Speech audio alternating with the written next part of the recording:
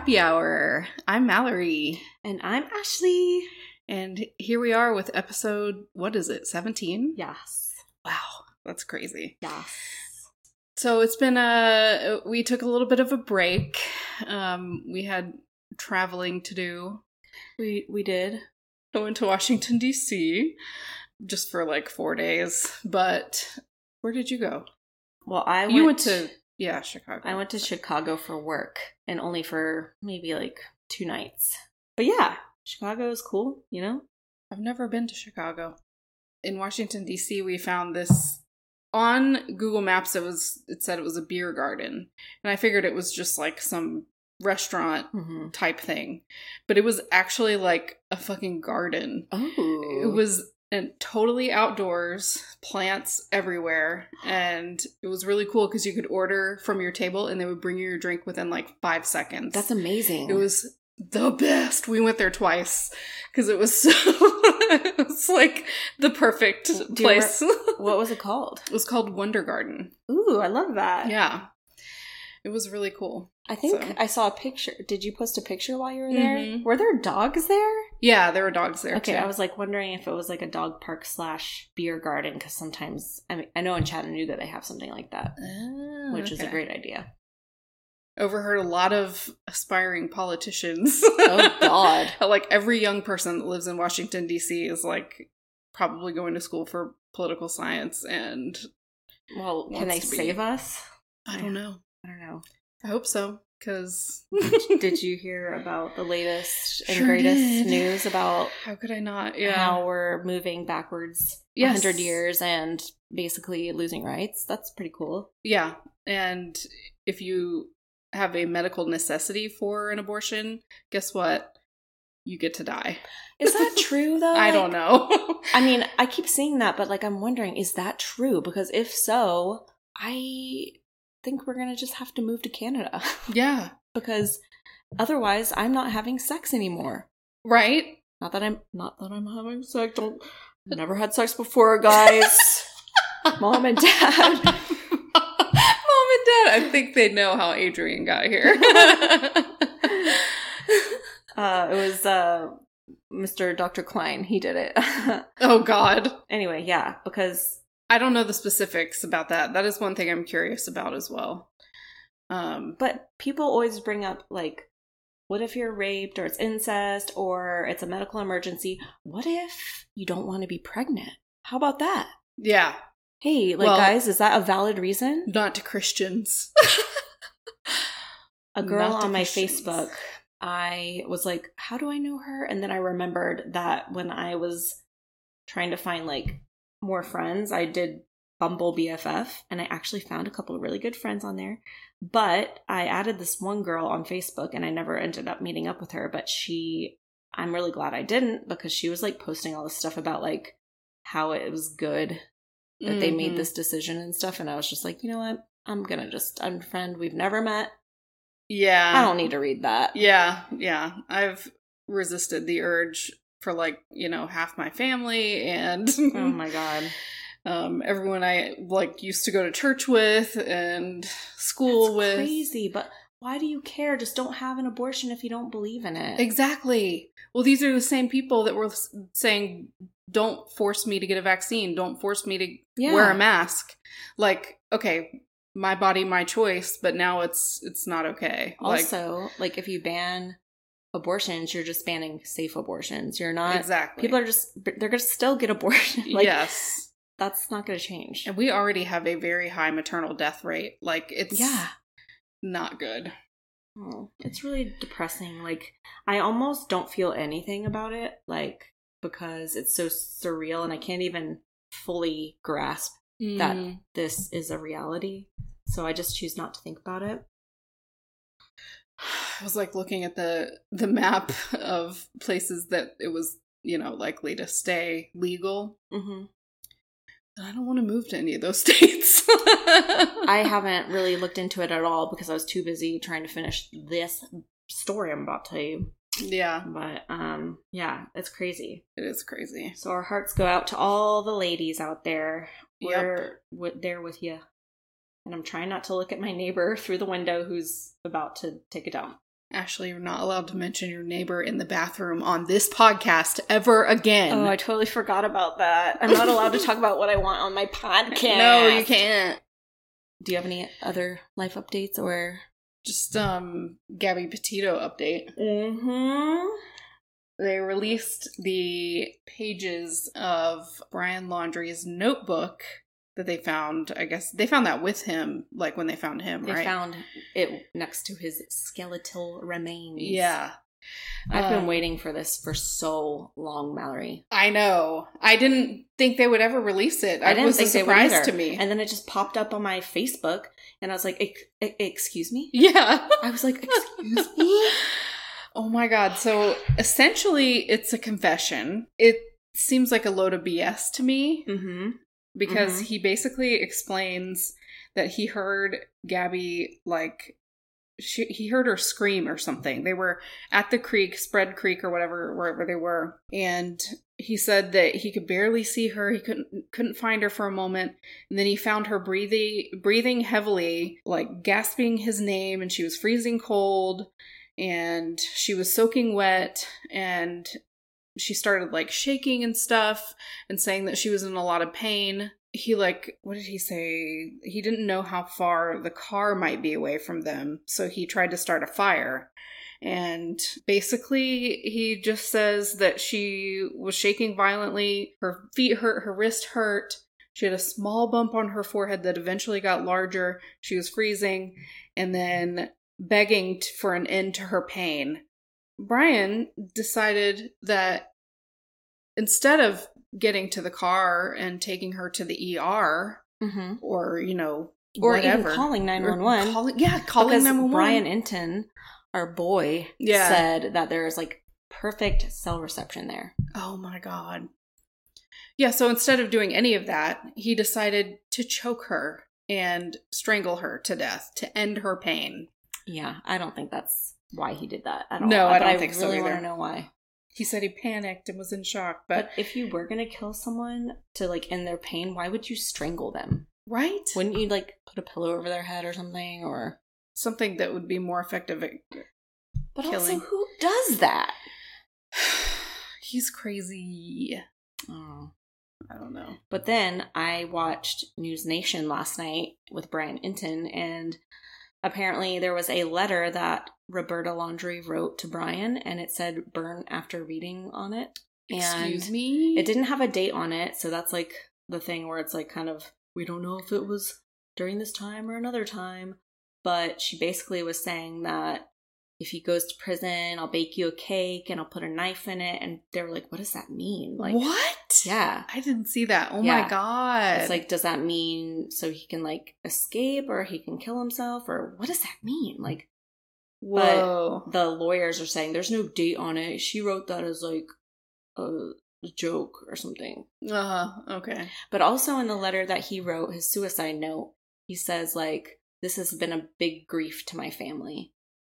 Oh. And so does that mean that they knew? Yeah. I mean, they knew. They had to have known. I didn't even connect those dots. Oh my God. Oh my God. The whole thing was so nuts. I don't know why, but this particular case always just gives me the weirdest feeling. Yeah. Anyway. It's creepy. Yeah, it's very creepy. I don't know if it's like the environment and the fact that it was so like, their trip was so well documented that you feel like you are there almost. Yeah. So yeah, that's the only update I have. I do have a little bit of an update. What? Okay. Episode 2, The Cult of Gwen Shamblin. Yeah. Oh, yeah. Dan Greider has released the video that he had released it, but he had to take it down. He re-released it. It's like an hour long. Oh my God. Oh yeah, you linked it to me today, but I didn't watch it. So crazy. Really? So basically, he's a pilot. He teaches people how to fly, and people call him out to try and figure out why planes crash. So he's an expert in that. And he was trying to figure out why this plane crashed. Because, you know, Joe Lara and Gwen Shamblin and their like leadership team was on this plane, and it crashed into the lake within 2 minutes of being in the air. He was able to look at, I don't know the technical terms, something in the plane, and found that there was nothing wrong with the plane. Nothing fell off the plane. There were 2 pilots on the plane. I forget the guy's name. His last name's Hannah, I believe. He was also a pilot. And there's no way if one pilot gets confused or disoriented that the other one would be just the same amount of confused. Yeah. So it can't be that. So it can't be a malfunction. It can't be pilot disorientation. He says that it was a murder-suicide. And he says it was a murder-suicide because he just lost custody of his daughter. Yeah. And his mental health records were leaked to the church, where he had extreme drug addiction and mental health problems, and he is a con artist and a psychopath. Yeah. His daughter, who was living with him at the time, she's a child. She shared that things at the mansion they were living in Nashville were like extremely tumultuous. Joe hated Gwen, and he hated his mom, who was also living with them, and he was like, I'm sick of this shit. I'm sick of this shit. Like, he was just done. Whoa. So Dan Grider, like, basically, I mean, it's not like you can't predict what happened, but he thinks they went up in the air, and he last makes his transmission at like a minute in, and then after that it's radio silence. He thinks that he shot the other pilot. No way. And because there was a gun on the plane, and that the plane went down and he killed all of them. Whoa. That's his theory. But he claims that it's not possible, that it was like a malfunction in the plane, and I don't know, you know? Wow. That's crazy. It's crazy. That's so crazy. That's super crazy. Oh my God. So if you guys haven't listened to that episode, it's episode 2. That was a good story too. It's well worth a listen. It is. And Mallory also told a story that episode, which is really good. Was that Ying Ying? Mm-hmm. Yes, that was a good one. That was a good one. Okay. Are we ready for the story? How long have we been talking? 3 hours. 20 minutes. Wow. All right. Oh my God. This is extreme art here. I'm back on my religious shit. Yay! I love this shit. It all started with a book buying binge. I've purchased several books for research purposes, and one of them was Under the Banner of Heaven by John Krakauer. He also wrote Into the Wild, which is an amazing book and movie. I don't know if you've ever seen that. Is that the one where the guy like goes out into the wilderness and for like a million years, and he eats poisonous berries and dies? Yeah. Yep. And it's all like, it's a true story. So this is a true story, obviously. Oh my God. And Jesus Christ. No, we're just here to tell you fiction. I'm going to tell you about a book I read. This is a book club. Okay, so the book focuses on Mormonism, its history of violence, and how the religion eventually splintered off into some extremist groups. In the case of my story, the group was called the School of Prophets, but I'll also get into the more well-known fundamentalist Church of Jesus Christ of Latter-day Saints, or the FLDS. And this picture that you're looking at right here, yeah, I'm curious, is an AI-generated piece of artwork that I created. Oh, okay. I was like, it looks like some kind of like death metal band. It is, because I typed in Mormon death metal band. Oh, you did? That's amazing. And these are 2 of the pieces it gave me. I just loved it so much. Yeah. We've discussed religious extremism a lot on this podcast, and 2 episodes in particular happen to have a focus on Mormonism. Episode 3, Susan Powell, and Episode 6 of Lori Daybell. Mm-hmm. I wanted to understand the history of Mormonism, its extremist offshoots, and why offenders thrive within this religion. Also, why do these extremist beliefs often lead to such horrific violence? Yeah. I'm going to discuss the violent beginnings of the Mormon religion and the troubling history of the FLDS. I'll also be telling you the story of the Lafferty brothers, the subject of the true story Under the Banner of Heaven. Our story begins on December 23rd, 1805, when Joseph Smith was born. He was the 7th child of 11 children and was raised in the northeastern United States. Joseph grew up during the time called the Second Great Awakening, which was a religious revival that took place in the early 1900s. basically churches were just popping up everywhere. It was after a war and people just really wanted to like find something that made them feel whole again. Yeah. This awakening spurred excitement surrounding the concept of religion, and people were urged to explore a personal connection with God. Joseph became increasingly interested in religion by the age of 12, but struggled to find a denomination that felt like the one. He was confused by the competing messages and was eager to discover which path he should take. Something very interesting, which I'd never heard before, it was common during this time to practice religious folk magic. Joseph's parents and grandparents would often share their visions and revelations they received from God. And later in life, Joseph would use a seer stone that apparently helped him find treasure. You ever heard of that? No, I have not. Yeah, weird.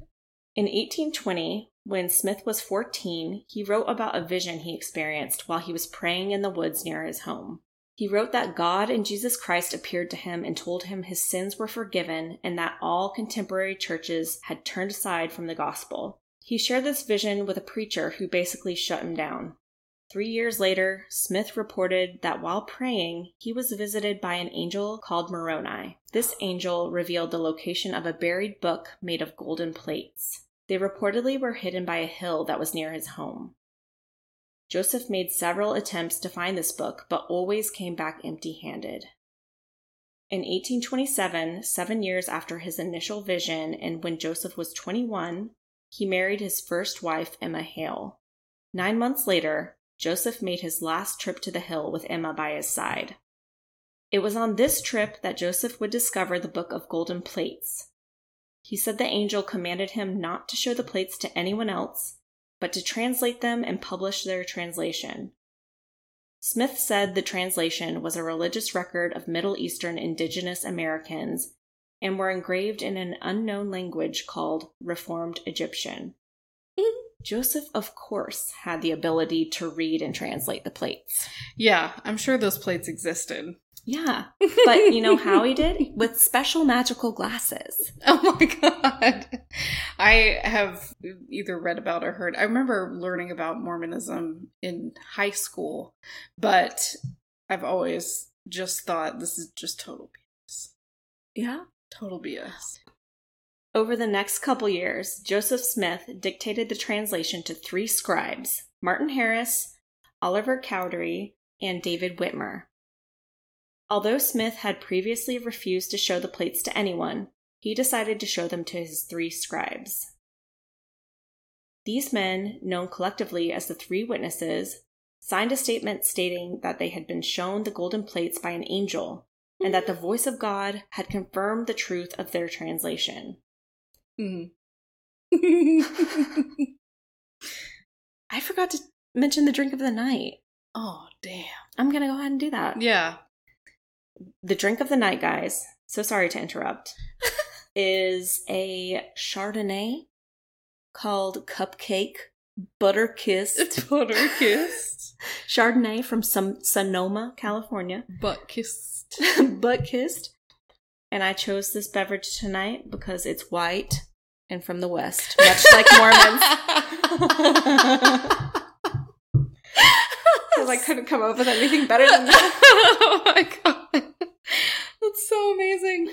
White and from the West. That's completely accurate. Later, a group of 8 witnesses composed of male members of the Whitmer and Smith families issued a statement that they had been shown the golden plates by Smith. According to Smith, the angel Moroni took back the plates once Smith finished using them. Convenient, because I think everyone would love to see these plates. Yeah. And the completed work was called the Book of Mormon. It was published in March of 1830. Very soon after, Smith and his followers officially organized the Church of Christ. Not everyone was on board, though, and the church faced constant threats of mob violence by those in opposition. Is it the same as the modern Church of Christ? Because there is a Church of Christ denomination now. I don't think so. Okay. Maybe they just hadn't come up with their full name, the Church of Jesus Day, Saturday night. Saturday night.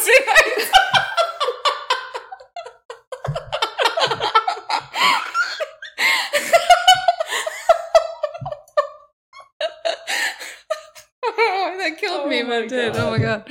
Woo! Okay.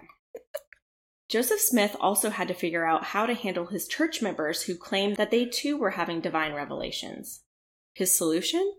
Smith had his own revelation that he was the prophet and only he had the ability to receive doctrine. Sounds familiar. It's all familiar. Yeah. That did the trick, and soon after, he sent members off on missions to proselytize Native Americans.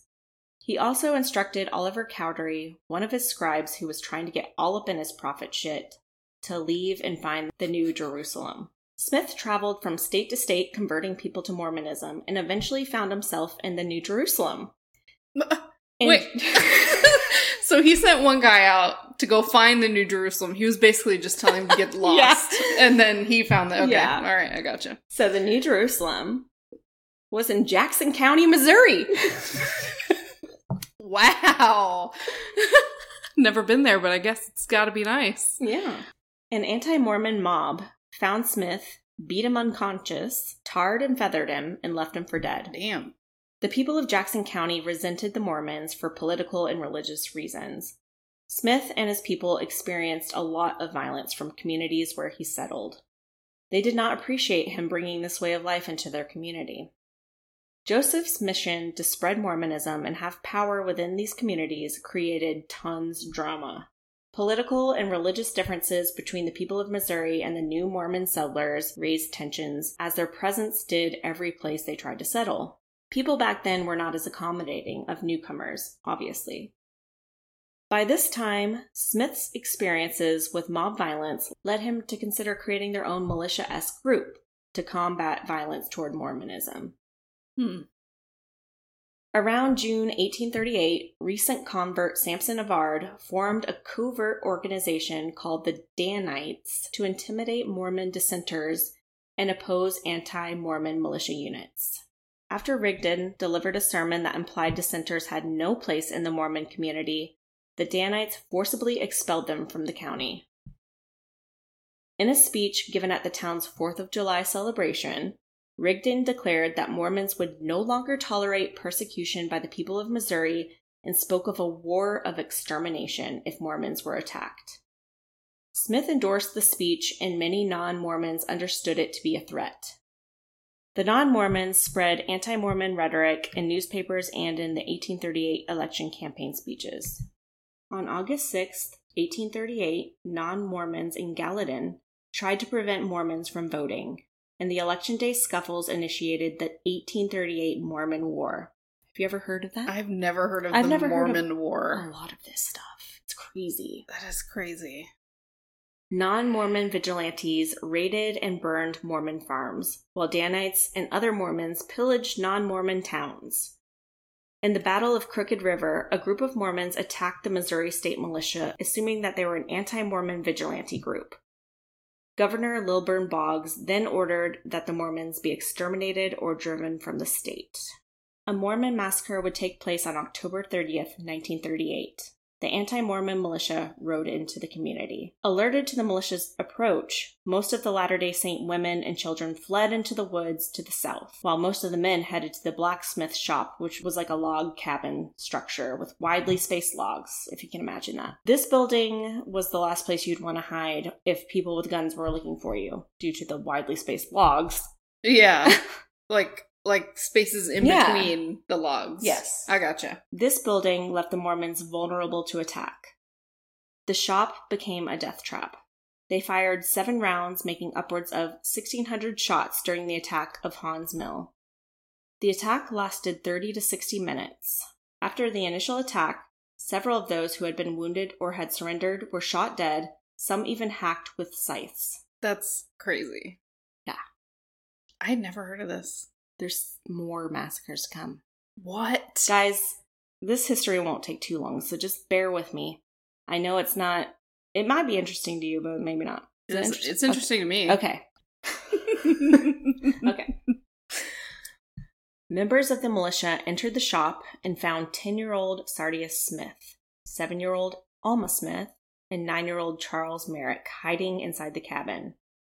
A militiaman known as Glaze of Carroll County Glaze of Carroll County. A militiaman known as Glaze of Carroll County killed Sardius when he put his musket against Sardius's skull and blew off the top of his head. Oh my god.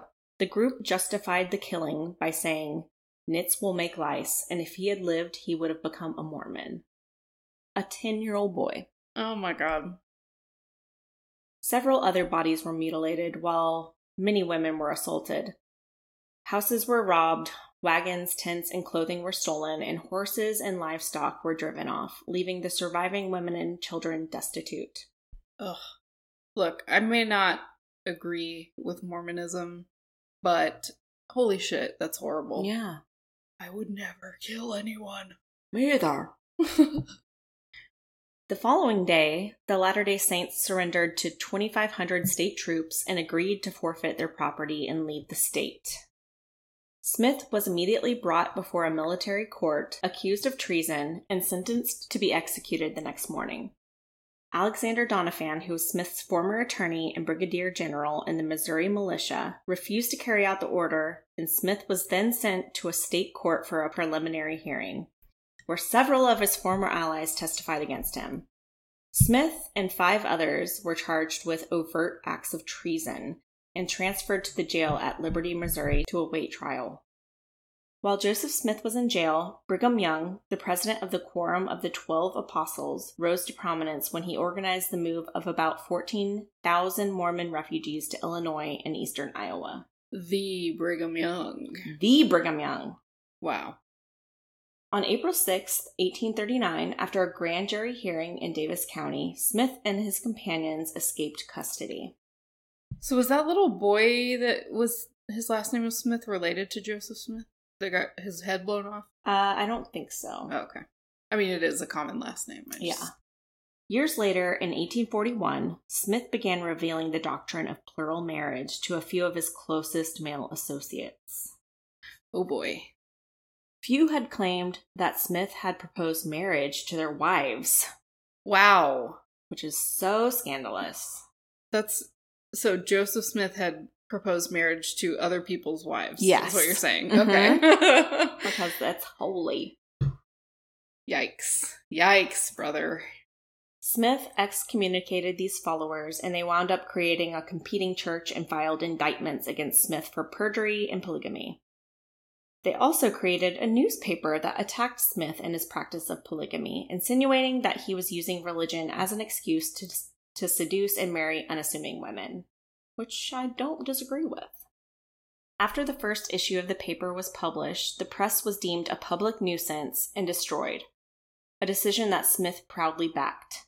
This incited yet another mob attack. Joseph Smith was arrested for inciting a riot.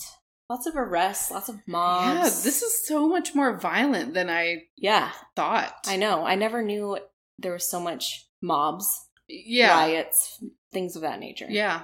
Man, Mormons really pissed people off. They really did. People didn't like them. That's crazy. Mm-hmm. I mean, if you think about it, traditional Christianity was completely different. Yes. They probably thought they were blasphemers and... Mm-hmm. On June 27th, 1844, another armed mob stormed the jail where Joseph was held. He was shot multiple times before falling out the window, crying, "Oh, Lord, my God!" That's probably how he said it. Oh, Lord, my God. He died shortly after hitting the ground, but was shot several more times before the mob dispersed. 5 men were later tried for Smith's murder, but were all acquitted. Wow. Because no one cares. Because no one cares. That's what I was thinking. Like, oh, it was a Mormon you killed. It's fine. You're good. It was very like, you're with him or you're against him. After his death, there were 2 camps, as I said. Mm. One portrayed Smith as a religious fanatic. Conversely, within Mormonism, Smith was remembered first and foremost as a prophet, martyred to seal the testimony of his faith. 95% of Mormons had no clue that Joseph had married more than one wife. They weren't aware of Joseph's teachings that plural marriage was crucial to gain entry into the kingdom of heaven. Emma Smith, his first wife, and many other heads within the church who knew about the doctrine despised the idea of plural marriage and wanted to find a successor who would revoke the doctrine before it took off. Emma warned if the next prophet was not a member of the church that she approves of, that she would do as much damage to the church as she could. Wow. Alternatively, there was a pro-polygamy camp that included Brigham Young. They wanted to keep plural marriage so that they could keep their wives. If you know anything about Mormonism, you would know how that turned out. Brigham Young was chosen as the next leader. Polygamy would soon be introduced to the Mormon faith. Crazy to think that if a different leader was chosen, Mormonism would have never been associated with plural marriage. Yeah. Oh my God. Because it was actually really close. A descendant of Smith's was actually people were really considering him to be the next prophet. Oh. And Brigham Young was on a mission. I was about to say he was out of town. He was on a mission somewhere else, and he didn't even hear about Joseph Smith's death until like days later, and he just happened to stroll on in when they were trying to find the next prophet. So if he had just like stayed one day later, he would have never been the leader. That's crazy. And he wouldn't have a whole ass university named after him. A whole ass university. Brigham ended up moving the church to Salt Lake City, Utah, which at the time was part of Mexico. What? Mm-hmm. Wow, I really don't know my geography history. I didn't know that either. That's crazy. There's a lot of crazy history. I didn't know how much Mormons were involved in U.S. history. The hell? What the hell? Young arrived in Salt Lake Valley on July 24th, 1847, a date now recognized as Pioneer Day in Utah. Oh, I think I've seen a calendar with Pioneer Day on it before. That is a major holiday for Mormons. That's crazy. Okay. I actually didn't know how involved Brigham Young and Mormonism was in our country and why Utah was like the mecca for Mormons. Mm-hmm. But it turns out that Young was very much involved in Utah becoming a territory. He even named the capital and was governor. What? I had no clue. Yeah. Young supported slavery and its expansion into Utah and led the efforts to legalize and regulate slavery in the 1852 Act in relation to service, based on his beliefs on slavery. Young said in an 1852 speech, "Inasmuch as we believe in the Bible, we must believe in slavery.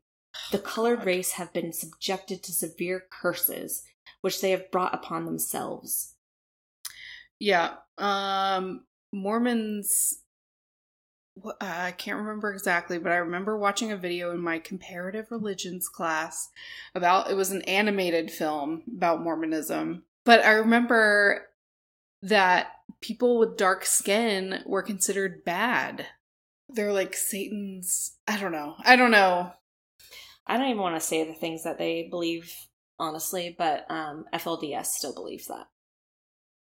The fundamental group. Yeah. God. 7 years later, in 1859, Young stated in an interview with the New York Tribune that he considered slavery a divine institution not to be abolished. Young was known for his priesthood ban on black men, something that was in place until 1978. Oh my God. And as I said, I don't even want to read his commentary on the subject because it's so disgusting. Wow. Young was also known for a controversial teaching called the doctrine of blood atonement. Basically, that means those who committed sins could not atone for their sins unless they were sacrificed and their blood was shed on the ground. What? The LDS Church has formally repudiated this doctrine as early as 1889. This teaching is a key part of the story. But his biggest claim to fame was introducing polygamy into the Mormon faith. In 1853, Young made the church's first official statement on the subject since the church had arrived in Utah. Young acknowledged that the doctrine was challenging for many women, but stated it's a necessity for creating large families. I'm actually trying to keep this brief, but just wanted to very quickly touch on this fact. U.S. President at the time, James Buchanan, tried to have Brigham Young removed as governor due to him obstructing justice or some shit, so Young started a war. They eventually reached a settlement and Young stepped down as governor. But the hysteria caused by the recent war caused the Mormon militia to be extremely hostile to outsiders. On September 7th, 1857, They took this hostility out on over 120 people, mostly families, that were passing through heading to California. This event was known as the Mountain Meadows Massacre. They only spared 17 children under 7, and those children were taken in by Mormon families. The Mormon militia left the bodies unburied, but they were later recovered by the Union Army and put to rest. The mass grave was marked with a large slab of granite paying tribute to the slain families. There is a consensus among historians that Brigham Young played a role in provoking the massacre, at least unwittingly, and in concealing its evidence after the fact. However, they debate whether Young knew about the planned massacre ahead of time and whether he initially condoned it before later taking a strong public stand against it. Young's use of inflammatory and violent language in response to the federal expedition added to the tense atmosphere at the time of the attack. Following the massacre, Young stated in public forums that God had taken vengeance on the Baker Fancher Party, which is what the caravan was called. Oh, okay. So it was a caravan of 120 people that were mostly like families just Damn. traveling Oh through. my God. And these Mormon militia were just eager to murder people. That's so. Pretty sure that's a sin. They killed everyone except 17 children. My God. So needless to say, Brigham Young is a terrible person. So let's wrap this up with Brigham. Mm-hmm. He ended up dying on August 29th, 1877 from inflamed bowels or some shit. Oh, Bye-bye. that sounds fun. I thought this illustration was funny. Oh my God. It's like 85,000 women in a huge bed, and It's in memoriam of Brigham Young. yeah, and there's 1,000 crying ladies with bonnets. yeah, in the bed without him. Yeah. He's supposed to sleep in the middle and there's a huge indentation where his bulbous bod would be. Yeah. So at the time of his death, Brigham Young had at least 56 wives. No. Mm-hmm. 56? And 57 children from 16 of his wives. Oh my God. Oh my God. I was like, oh, that's like one kid per person, but no. That's a million per person that had a kid. Okay, we're almost finished with the history, and then we'll get to the crazy story. Cool. In 1890, after nearly 50 years, the Mormon Church writes out the practice of polygamy in order to gain statehood for Utah. The members who continued to practice polygamy were excommunicated. After the formal abandonment of plural marriage by the LDS Church, many members around Short Creek and elsewhere continued and even solemnized plural marriages. In 1904, the LDS Church issued the Second Manifesto and eventually excommunicated those who continued to solemnize or enter into new plural marriages. Short Creek soon became a gathering place for polygamous former members of the LDS Church. In 1935, the LDS Church excommunicated the Mormon residents of Short Creek who refused to sign an oath renouncing polygamy. Following this, John Y. Barlow began to lead a group of Mormon fundamentalists who were dedicated to preserving the practice of plural marriage. The location on the Utah-Arizona border was thought to be ideal for the group because it allowed them to avoid state raids by moving across the state line. So while the history of Mormonism is extremely problematic, the Mormonism we know today, the mainstream Mormonism, is not that. Although many ostracized groups and ex-Mormons, I'm sure, would beg to differ.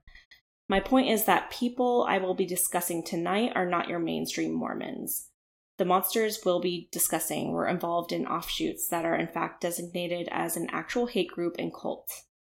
I hope you found this abridged Mormon history lesson interesting, and with the knowledge in the back of your mind, let's get started with our story. But before we do, we'll take a short break since this took so goddamn long. Break.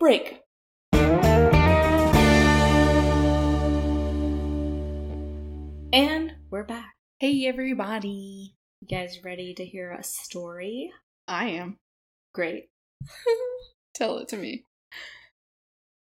Brenda Lafferty, formerly Brenda Wright, was born in July of 1960. She was the second oldest of 7 children and raised by 2 intelligent, pragmatic parents that loved her immensely. Her parents took a more liberal approach to Mormonism, and they urged their daughters to follow their dreams wherever that may take them.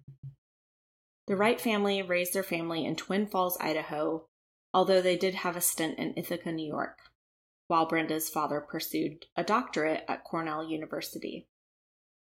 Brenda was described as a very fun, likable person. She was ambitious and excelled in almost everything she tried. In 1980, she was awarded first runner-up in the Miss Twin Falls pageant. So, needless to say, Brenda was beautiful. I can confidently say that Brenda was our people. Her sister reports that she could burp the alphabet. No way. A feat that took me weeks to master as a child. I love it. She enjoyed reading. A particular favorite was the Lord of the Rings series by J.R.R. Tolkien. She could speak and write in Elvish. And what? She was just a fun girl. That's crazy. A genuinely good person. Fun girl and a nerd. I like it. She was not described as a churchy type by any means. After graduating high school with honors, Brenda attended a couple of universities in Idaho as she tried to find her footing. Eventually, she made the decision to leave Idaho and attend Brigham Young University, or BYU, in Provo, Utah, to study communications. Which, I cannot believe that there's a university named after this crazy racist psychopath. Mm-hmm. I know. That still exists and people still do it. I was just telling Ashley over the break that one of the medical directors at work is a Mormon, and he graduated from Brigham Young. It's apparently a really good school, but I just can't believe it's still called Brigham Young.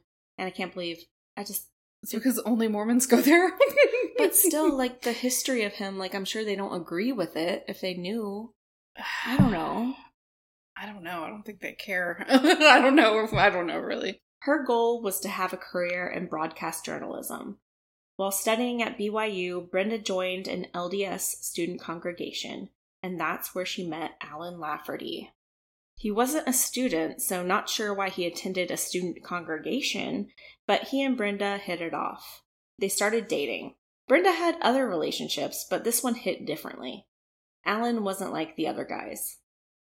He was a returned missionary, and his family, the Laffertys, were known as the picture-perfect LDS family. Everyone in Provo knew the Laffertys, but things aren't always as they appear. Brenda and Alan were married on April 22nd, 1982 in the Temple. The couple settled in a small suburban town in Utah called American Fork, where Alan ran a tiling business. Brenda's career aspirations were starting to take off, and she was working at a local news station. She had it all. Life was unfolding just as she had hoped. But shortly after the marriage, Alan began to act differently. The man who once was infatuated by Brenda's spirit and independence was gone. Alan pressured Brenda to quit her job at the news station and get a more low-key job at the mall so that she could spend more time taking care of the home. Brenda was not happy with this, but she went with it and temporarily put her career on hold. Her job at the mall would at least provide her and Alan with insurance, but Alan made her quit that job too. He wanted her to be completely subservient and reliant on him. The relationship was becoming strained. Brenda confided in her journals that she felt she'd made a huge mistake marrying Alan. But just 2 months after their wedding, Brenda found out that she was pregnant. Oh boy. Brenda's sister remembers when they first met Alan. The family loved him, and the sister saw him as a big brother type. It wasn't until after the wedding that they began to notice how quirky the Laffertys were. Fanatical. Let's talk about Alan and the Laffertys for a moment. Alan didn't have the most ideal family life. The Laffertys were most certainly not perfect like how it appeared from the outside. Alan was the youngest of his 6 brothers and 2 sisters. His father, Watson Lafferty, was deeply religious and also prone to fits of anger. He was a strict disciplinarian and took his religious beliefs to the extreme. He also exhibited extreme violent behavior. Trigger warning, animal cruelty. For example, after an argument with his wife, he took a bat and beat the family dog to death. Oh my god. Poor doggy. And the violence didn't stop at pets. He often beat his wife Claudine and the children as well. Watson Lafferty raised his 6 boys to distrust conventional medicine and the federal government. If he was alive today, he would have most certainly loved QAnon. Oh my god, I was thinking that exactly. Yeah. When one of his sons accidentally shot himself in the stomach with an arrow... What? Watson How do you do that? I don't know. You have to, like, really be trying, I feel idea. like. Okay. So when one of his sons accidentally shot himself in the stomach with an arrow, Watson claimed he'd have to wait until morning to see a doctor because he could not break the Sabbath. What? Is that even a thing in... I thought it was the Jewish thing. Thinking of an excuse. Yeah. In another instance, his daughter was suffering from appendicitis, but he refused to take her to the hospital because he was against the use of medicine. Ugh. He only agreed once her appendix ruptured. My God. He planted seeds of paranoia, rebellion, and religious fanaticism in his boys. Watson was also a diabetic, but refused insulin or medical care. That's not good. You'll die. Yeah, and surprise, surprise, as time went on, his health worsened, and the family tried all of the home treatments they could, but they didn't work, and Watson died in 1983. Alan's brother Dan idolized his father. In his eyes, his parents were the ideal couple, an example of a picture-perfect marriage. Considering the reality, seems like a red flag. When Dan was younger, he carried out his mission in Scotland, where he met Matilda, a young divorced woman with 2 daughters. As fate would have it, Dan ran into Matilda 6 years later at a missionary reunion in the United States. They quickly married and went on to have 4 children together. At this point in his life, Dan began to dive deep into Mormon history and took a particular interest in an obscure text from 1842 called The Peacemaker. The Peacemaker was a 2-chapter pamphlet written by a man named Udny Hay Jacob and published by Joseph Smith. The contents offer several defenses of polygamy that were later used extensively by the LDS Church, arguing that polygamy produces greater marital unity than monogamy. The pamphlet also argues that male authority over females should be absolute and is of divine origin. The writings are shrouded in mystery, and no one really knows if this Jacob guy was actually part of the LDS Church. And Joseph Smith later denounced the writings, saying that it was printed without his knowledge. Nonetheless, the text became influential in the development of the Latter-day Saint polygamous movements. Dan began implementing this school of thought within his own household. Under the new rules, Matilda was no longer allowed to drive, handle money, or talk to anyone outside of the family when Dan wasn't present. And she had to wear a dress at all times. Oh my God. Soon, Dan totally rejected medicine and public schooling. He threw out all non-Mormon texts in the house and broke all their clocks and watches because they were on spirit time. What? He also spanked Matilda if she disobeyed him, and he used that word. He would spank Matilda in front of anyone. His mother, his brother, anyone. That is so bizarre. As Dan grew more and more indoctrinated by fundamentalist Mormon beliefs, he also became obsessed with extreme libertarian ideas. Let me illustrate how this affected the family. In 1981, his father and mother were going out of the country on a mission trip. He left Dan in charge of the family and the family business in his absence. Dan told his wife Matilda that God had impressed upon him not to pay property taxes on his father's property. God impressed upon me that I shouldn't pay taxes this year either. That's very common, I feel like, and like I've heard this several times, like in different Mormon type stories. I think Lori Daybell's dad was the same way. I've heard. Oh, God told me I don't have to pay my taxes. And Susan Powell, her husband was also like a cheapskate. I don't know what it is. They're like, I don't know. Don't you use roads, Dan? I don't. Okay. Dan explains, the property was owned free and clear. By paying property taxes, you are basically telling the government that they're the ones who really own the property because you give them the right to take it from you if you don't pay your taxes. And I was willing to force a standoff to determine who actually owned that property. And that's exactly what happened. As the state began the process of repossessing the property, Dan's parents came back from their mission, just in time to save the house and the business. Watson Lafferty, his father, was enraged. When his father died, Damn, Daniel.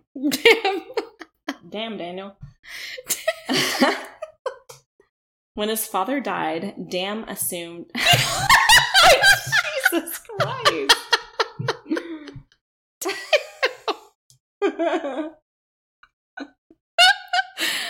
Leave that in. Oh, good. When his father died, Dan assumed a leadership role in the family and his influence took hold. He became involved in a fundamentalist movement called the School of Prophets. The School of Prophets was founded by Bob Crossfield, or as he preferred to be called, Prophet Onias. What the hell? What the hell, actually? Prophet Onias? You wouldn't follow him, Mallory? Nope. Bob was excommunicated from the LDS Church due to his claims of revelations and his extreme beliefs. This led him to start this movement, which he considered more of an educational movement than a church. The group was a polygamous sect that embraced divine revelations, a narcissist's playground. Mm-hmm. It also seethed with white supremacist beliefs. Dan introduced his younger brothers to the movement, and Brenda, Dan's wife, Matilda, and Ron's wife, Diana, became increasingly concerned. Ron was the oldest brother, and the only brother to reject the School of Prophets, initially. Ron was known as a very nurturing man. He despised his father because he saw how he hurt his mother. Ron grew up to be well respected in the community, had an unusually happy marriage with his wife Diana, and was a loving father to his 6 children. Ron was described almost like a mother hen to his siblings. He was always the voice of reason when disagreements broke out and was known to always have some helpful advice for his younger siblings. He was the oldest? Mm-hmm. Oh, okay. Ron's wife, Diana, suggested that Ron offer some of his characteristic advice to his brothers in 1982. By this time, Dan had gotten most of his younger siblings on board with his extremeless crusade, and they were tormenting their wives as a result. Ron agreed and decided to attend one of the meetings to understand what was going on and to maybe talk some sense into his brothers. During the meeting, Ron asked many skeptical questions and read to them the evils of fundamentalism. Ron and Dan bantered back and forth, quoting scripture and even the Constitution to prove their points. After not much time at all, Ron took a step back and conceded. He told Dan, quote, "What you guys are doing is right. It's everyone else who is wrong." Mm-hmm. In only a couple of hours, Dan had converted Ron into a fire-breathing fundamentalist Mormon. What? I was going to say, he was being sarcastic, but really? He converted him? Mm-hmm. What the fuck? Deanna later told a friend of hers when Ron came through the door that night, he was a different man. Before long, Ron was the extremist of the extremes. No. Ron, you were a good one. He threw away his driver's license, took his plates off of his car, quit his job, which made Diana beyond concerned. Before this conversion, Ron treated Diana like a queen, and now he was setting extreme rules and treating her like a slave. Oh my god. Eventually, they found themselves in financial ruin. Diana tried so hard to save Ron, she'd stay up all night trying to talk sense into him. She even went along with his crazy demands just to stay on his good side, but he only got more controlling and more extreme. He began to talk about his growing enthusiasm for polygamy, which made Deanna sick. I know. Oh my god, can you imagine, your husband being like, I think... Yeah, they had been married for 16 years at that point, I believe. So, like, out of nowhere, just Shit. completely changing. But the breaking point was when Ron told her he intended to marry off their teenage daughters as plural wives. Oh, God. Deanna was desperate and reached out to friends, leaders in the church, but it was Brenda Lafferty who she confided in the most. And Brenda was desperate to help her in any way she could. Brenda's husband, Alan, was drinking the same Kool-Aid as his brothers, but Brenda refused to accept this. Alan was refusing to pay taxes, and Brenda challenged him. She ended up having to get them filed herself behind his back. He even tried to stop Brenda from taking their sick baby to the doctor. It all got to be too much, and when Alan started talking about plural marriage, she put her foot down. Brenda told her husband that she didn't want him spending any more time with his brothers. It was no secret that the Lafferty brothers despised Brenda. Her intellect and independence was a threat to their lifestyle. Their wives always relied on Brenda for advice, and they did not like that one bit. Ron's wife, Deanna, came to Brenda after being physically assaulted, and Brenda urged her that she needed to divorce him. But it wasn't so easy. Deanna didn't have a job or skills. She was completely reliant on Ron. Brenda assured her that she and the rest of the church family would be there to support her. Deanna eventually worked up the courage and filed for divorce. It was finalized in the fall of 1983, and Deanna took the kids and moved to Florida as far from Utah and the Laffertys as she could get. It was obvious it was coming, but Ron was still shocked. Sometime after this, the brothers met with Prophet Onias himself, and they were officially inducted into the School of Prophets. Prophet Onias. I am the Prophet Onias! I wear overalls and have 0 teeth. It is really funny, the juxtaposition of Prophet Onias and the picture you showed me. Also, his name's Bob. Yes. He just looks like a country farmer dude. Oh, God. That's crazy. Like, he kind of reminds me of my grandpa. Who's a Was he a farmer. prophet? No, he was not a prophet. So they were inducted into the School of Prophets, and Alan was eager to join as well, but Brenda put her foot down. Defying Alan was the equivalent of defying the Lafferty brothers, but Brenda had no problem with that. Which, Jesus Christ, she's brave. Yeah, she is. She held her own, and she didn't back down. She kind of reminds me of your mom a little bit, the way her hair. She looks like my mom in this picture. She does. My mom has the exact hairstyle. Matilda was just as desperate. Matilda was Dan's wife. Dan talked incessantly about plural marriage and told Matilda that he intended that her 14-year-old daughter would become his second wife. No. I'm sorry. You're not allowed to do that. That's so gross. One of the younger daughters, named Rebecca, even reported seeing her stepfather groping the teenager's bare breasts. Matilda rebelled as much as she could, but it felt like her only option would be to leave without her children or stay and accept things, so she stayed. Eventually, Dan gave up on pursuing his stepdaughter and married another woman. Surprise, surprise, due to Ron and Dan's beliefs, they were excommunicated from the LDS Church.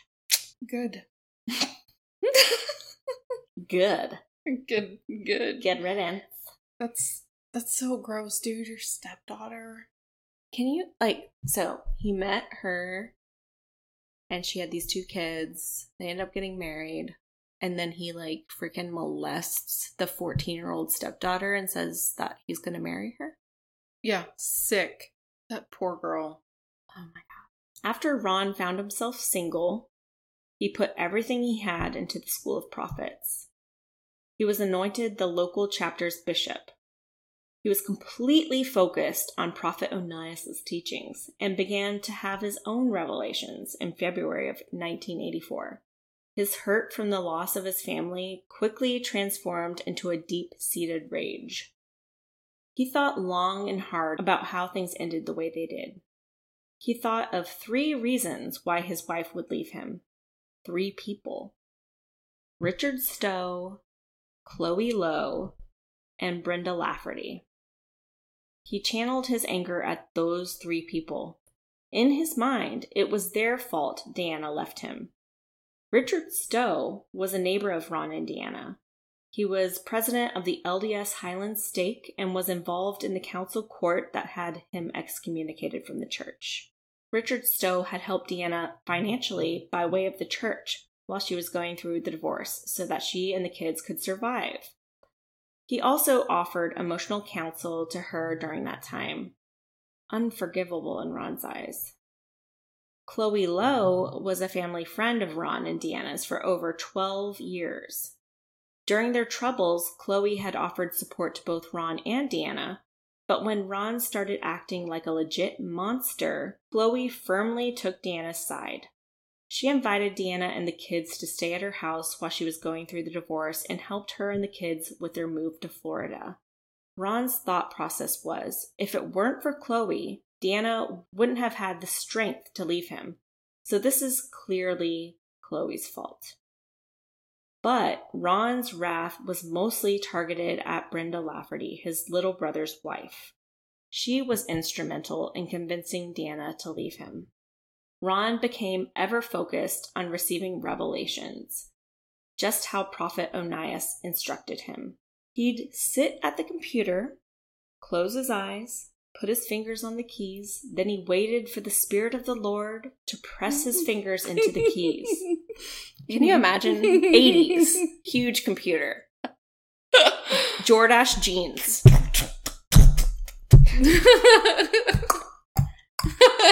Okay. Holy Spirit, guide my fingers. First I gotta type DOS. DOS. I don't remember what. Is that what you do? I don't know. I have no clue what you're even talking about. The black screen where you have to type something in order to get on the computer? Oh, I don't remember that. Okay. He received revelation after revelation. Dan watched in amazement as his brother received these messages from God. One of the revelations happened to be directed at Deanna, claiming that if she didn't return to Ron, he'd strike her down. He received 20 revelations between February and March. But in late March, he received a disturbing message that he pinned on a yellow legal pad. And I'm going to read it to you. Okay. Thus saith the Lord unto my servants the prophets, it is my will and commandment that ye remove the following individuals in order that my work might go forward. For they have truly become obstacles in my path, and I will not allow my work to be stopped. First, thy brother's wife Brenda and her baby. Then Chloe Lowe. Then Richard Stowe. And it is my will that they be removed in rapid succession, and that an example be made of them in order that others might see the fate of those who fight against the true saints of God. It actually goes on and on and on, but that is the important part. Excellent rendition. Thank you. Ron was a little scared of what he just wrote, and he shared it with Dan. They needed to be sure it was from God, but at the same time didn't want to offend God by not carrying out his wishes. They thought long and hard about it, and Ron received another revelation. God was telling Ron that he was the mouth of God, and Dan was the arm of God. They interpreted that to mean that Dan should carry out the removal, and Ron was the one to tell who to remove. Whenever a member of the School of Prophets received a message, it was standard procedure to share it with other members for evaluation. The school held their weekly meeting on April 9th. Ron shared the message with the members, and they discussed it before taking a vote. Dan, Ron, and their brother Watson Jr. were in favor of the message. The rest of the group said, no way, don't even consider it. This pissed the Laffertys off, and they stormed out of the meeting, ending their association with the school. Later that month, Ron shared the revelation with Brenda's husband, Alan. Alan was shocked and asked why baby Erica would even be involved, to which Ron replied, quote, because she would grow up to be a bitch just like her mother. Oh my God. End quote. Alan responded that he didn't agree with him and that he would protect his family with his life. But he didn't warn Brenda or go to the police. Great. In May 1984, Ron and Dan left Utah in Ron's shitty Impala wagon. They drove across the West and into Canada, and they just drove and drove and drove for weeks, then months. Dan sensed that Ron was getting agitated. He said he seemed bloodthirsty. They made stops along the way, made friends with a builder named Ricky Knapp, who, after being released from his job, had nowhere to go. So the brothers invited Knapp to stay with them in the back of their Impala, just casually, and he accepted. Okay. They picked up another guy along the way who was hitchhiking, and his name was Chip Carnes. The men traveled back toward Utah and stopped at Mark Lafferty's house to pick up weapons. "What are you going to do with those?" Mark asked. "Going hunting," Ron replied. Mark knew it wasn't game season and asked what he was hunting. Ron responded, "Any fucking thing that gets in my way." Oh, real cool response. The men pulled into Brenda and Alan's driveway around 1:30 that afternoon. Oh, God. Ron got out and knocked on the door several times, but there was no answer. He walked back to the car confused. They drove off, wondering what they were supposed to do now. Dan thought that maybe this was a test. After all, Dan was the arm of God. Maybe he was supposed to be the one to knock on the door. Sometime later, Dan pulled into Alan's driveway again. He got out of the car, and by the second knock, Brenda answered. He asked if Alan was home, and she said he was at work. He asked her if he could use the phone really fast, and Brenda, growing irritated and more suspicious, said no. Dan recalls asking God what he should do in that moment, and before he knew it, he was pushing Brenda out of the way and slammed the door behind him. The men in the car heard crashing and screaming, and Ron decided to go in after his brother. Dan had Brenda pinned to the ground. She was screaming, "Please don't hurt my baby." And 15-month-old baby Erica began to cry out for her mommy. Oh, God. Ron asked Dan what he was going to do, and Dan responded in a whisper as to not make Brenda uncomfortable. "I'm carrying out the revelation." "How are you going to do it?" Ron asked. Dan prayed about it for a second and said he felt compelled to use a knife to slit their throats. Dan had a knife in his belt, and Ron had a butcher's knife in his boot. Dan said that God was requesting he use the butcher knife, so Ron slid the knife across the floor to Dan. He attempted to knock Brenda unconscious with his fists, but because of the amount of blood, he lost his grip on her, and she tried to get away. Dan managed to knock her to the ground, and she fainted. Dan told Ron to get him a telephone cord to put around her neck so she wouldn't regain consciousness. Dan said he was now compelled to take care of the baby first. Oh, this is awful. Trigger warning. If you don't want to hear about a baby dying, skip ahead like 30 seconds. Dan found the baby's room where Erica was standing in her crib. He talked to her a little bit, saying, "I'm not sure what this is all about, but apparently it's God's will that you leave this world. Perhaps we can talk about it later." He took the knife and slit Erica's throat, nearly decapitating her. Holy shit. Dan recalls he didn't feel anything and made his way to Brenda, where he untied the cord from around her neck and slit her throat. The two men left out the back door, got in the Impala, and made their way to their next target's house, Chloe Lowe. They discussed their mission to remove each person in rapid succession. They broke into Chloe Lowe's house but found no one, so instead they destroyed her collection of porcelain figurines. Oh. Rude! And stole some petty cash. The ass clowns failed to reach Richard Stowe's home. They got lost, so instead they traveled to Reno, Nevada, where they got a motel room and bought beer and hot dogs. The next morning, they found that Chip and Ricky had taken off with their car. The brothers hitched a ride to a casino where they survived on free buffet food and slept on the free shuttle. Meanwhile, Alan arrived home that evening at 8 p.m. He was surprised that the front door was locked because they never locked the door. When he walked into the house, he was taken aback by a baseball game blaring on the TV. Neither he or Brenda watched baseball, so he was confused. When he turned it off, the home was eerily quiet, as if no one was home. He figured Brenda and the baby must have run out for an errand. As he turned around to go check the neighbors, he noticed blood on the door. Then he discovered Brenda's lifeless body on the floor surrounded with blood. He grabbed the phone to call 911, but there was no dial tone. Because the cord was cut and wrapped around her neck at one point. Oh, yeah. He ran to the bedroom to try that phone, but he stopped at Erica's room to check if she was okay, only to find her slumped in her crib in an odd position. Oh my god. He somehow made it to the bedroom and called 911, and dispatchers made their way to the scene.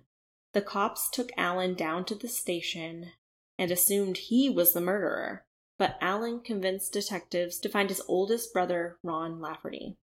They put out an APB on Ron's car, and news spread fast.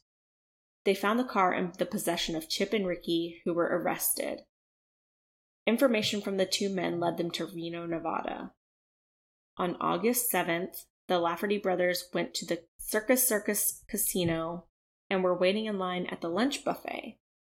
All of a sudden, they were ambushed by FBI agents. Both brothers surrendered and were taken to the local jail. From jail, the brothers launched a campaign protesting their innocence, insisting that this was a setup by the Mormon Church, and there was no way they would receive a fair trial. On December 29th, 5 days before their trial, Ron Lafferty was found hanging from his cell. Oh my god. By a t-shirt he had fashioned into a noose. He wasn't breathing and hadn't been for 15 minutes. He was somehow resuscitated and was put on a ventilator where he remained in a coma for 2 days. He somehow regained consciousness, which Dan attributes to be a divine intervention.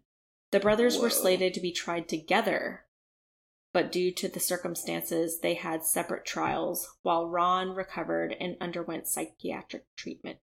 Holy shit, that's crazy, actually, that he regained consciousness. I can't believe that. I can't believe not breathing for 15 minutes. 15 takes a lot less time than that to actually, completely They must have worked really hard on him. That's crazy. It did something to his brain because he wasn't, he could not stand trial. He was never the same. Oh. But he did recover over time. The court appointed 2 attorneys to represent Dan, but he insisted to represent himself. Oh, good. As you do good when decision. You're a narcissist. Yeah. 5 days after the trial, the jury went into deliberation and found Dan guilty of 2 counts of first-degree murder. He was up for the death penalty, but 2 votes against it spared him. He was sentenced to 2 life terms. Ron's trial began 4 months later in April of 1985. He was convicted of first-degree murder and sentenced to death. He had an option to die by lethal injection or 4 bullets through the heart at close range. Oh, what? Which, is that an option? I didn't know that was an option. A firing squad? Yeah. I didn't know that was an option at all. I didn't either. And guess what? No, I would not want to be shot 4 times in the heart. I would want to be shot in the head before I would be shot in the heart. What? Well, Ron chose the more dramatic death, obviously. Oh, God. Oh, God. Strike me in the heart 4 times. Represents the Father, Son, Holy Spirit, and Joseph Smith. Joseph Smith. Or Brigham Young, whichever you prefer. Some technical bullshit court errors reversed the conviction, and Ron had to be retried. Why are they spending so much time reviving this asshole and so many tax dollars? Yeah. It's so annoying. No kidding. He had a new trial in 1996, and once again was found guilty and was sentenced to death by firing squad. Oh my God. Waste of time. Ron died of natural causes in November of 2019. Not sure when he was supposed to be put to death, but that's a long-ass time to even wait. Yeah, for real. Dan, on the other hand, is still in prison, and funny story, his cellmate was a guy named Mark Hoffman, who was a once devout Mormon who ditched his faith while he was on a mission in England and discovered he had a special talent for forgery. I know this guy from a documentary. And his specialty was churning out bullshit historical documents, and he sold them for huge sums of money to collectors. That guy tried to fake his death too, right? Is that who I'm thinking of? I don't know if he tried to fake his death, but... Have you seen the documentary on Netflix about, can't fucking remember what it's called, but it's about a forger that forged a really old Mormon document, and... Oh, that might be him. He ended up trying to blow himself up. And... Okay, yeah. Okay. Yeah. A lot of these documents were Mormon and sold to the church. When he learned that investigators were closing in on him, he decided the best course of action would be to detonate a series of pipe bombs to divert detectives from his trail. In doing so, he killed 2 innocent people. Is that the same guy? It sounds like it's probably the same guy, but I don't remember how many people were killed. Hold on, let's just check. I'm pretty sure it's the same guy. Do you remember what the documentary is called? No. Yes, that's him. Yes, that's he is him. Crazy looking. Yeah. Oh my god. Oh my god, that's crazy. I didn't know there was a documentary about him. But what he was it's on Netflix. He was Dan Lafferty's cellmate. That's crazy. So that's basically the end of this story, but I would be remiss if I didn't touch on the current state of the FLDS. And as you know, they are still led by the perverted prophet Warren Jeffs, who is still leading the FLDS via prison. Via prison phone. Oh my god, that picture of him. I did a buttload of research on him too. Why does it look like his elbows are so... Do you see how long his upper arm is? Yeah, and then... probably because he's inbred. Yeah. That's one crazy thing about that FLDS, like those that live in those cities that are on the border of Colorado and Arizona. A lot of them have the same last name. It's sick. Yeah. Well, they also have a lot of genetic abnormalities because they're inbred. Mm-hmm. And there's like graves of children that didn't live because of their fucking abnormalities. Fucking gross. That are like basically unmarked and... But who cares? I mean, just as long as you have more than 3 wives, you're gonna have a fucking planet dedicated to you and be a god. So... So, as we were talking about earlier on the break, not sure what's going on, but there are like 500 documentaries about the FLDS or Mormonism right now. It just so happened to happen as soon as I started researching it. It's crazy. That's why it was really complicated for me to like write this up. A long ass time ago, we watched a documentary on Warren Jeffs called Prophets Pray, but there's a new docuseries on Netflix called Keep Sweet, Pray, and Obey. I can't wait to watch that. And I totally recommend it. Did you watch the entire thing? I did. Keep sweet. Keep sweet. Keep sweet. As I said, I've done tons of research on the FLDS, Rulon Jeffs, and Warren Jeffs, so if there's any interest in that, I could cover it. Although I am kind of sick of it. But if you like, I could do it. But I think this is long enough, so I'm going to stop here. I remember I was going to write an entire... When I wanted to make a blog about essentially what we're doing now is like... Oh, yeah. What was it called? R.I.P. Your Afternoon. Yeah. Never really followed through on it, but that was going to be my first blog post, was the Warren Jeffs thing. You never got to your first blog post? No, I made one. I made one post, but it was introductory.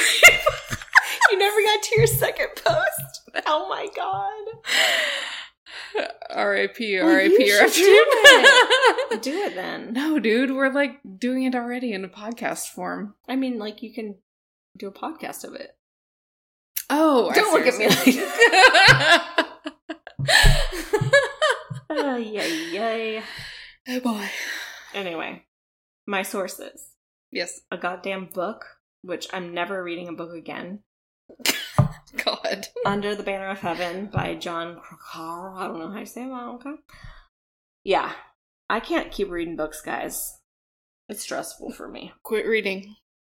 Deseret News, which I have used as a source before in my Susan Powell story, and I didn't know this, but they are a Mormon publication. Yes, they are. But they're really good. Yeah. St. Louis Tribune, Grunge, Wikipedia, and the Netline. Guys, why did you say it like that? I don't know. Because I'm trying to read URLs and it's like hard to read. I wish you guys could see Ashley's expressions too. They're ugly. Hilarious. Oh my god. This would be so much better as a video podcast. Ew. I would get hate mail for my face. No, you wouldn't. It'd be hilarious. I feel like this sucked. It didn't suck. I liked it. Okay. I wasn't expecting a murder to happen out of this. Really? No, it was not. At all. It's so sad. It was really sad. And can I just be honest?